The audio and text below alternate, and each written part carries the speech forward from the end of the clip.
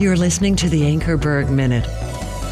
God created us to enjoy fellowship with Him and with one another. When Adam opened his eyes for the first time, he beheld his Creator. But sin changed Adam's view of God and affected every relationship. Jesus came to defeat sin and restore broken fellowship. 1 John 1:9 promises, as we confess our sins, Jesus is faithful and righteous to forgive us and cleanse us from all unrighteousness. As we walk in the light, as God is in the light, we have fellowship with Him and with one another. Is your relationship with God and others thriving or dying?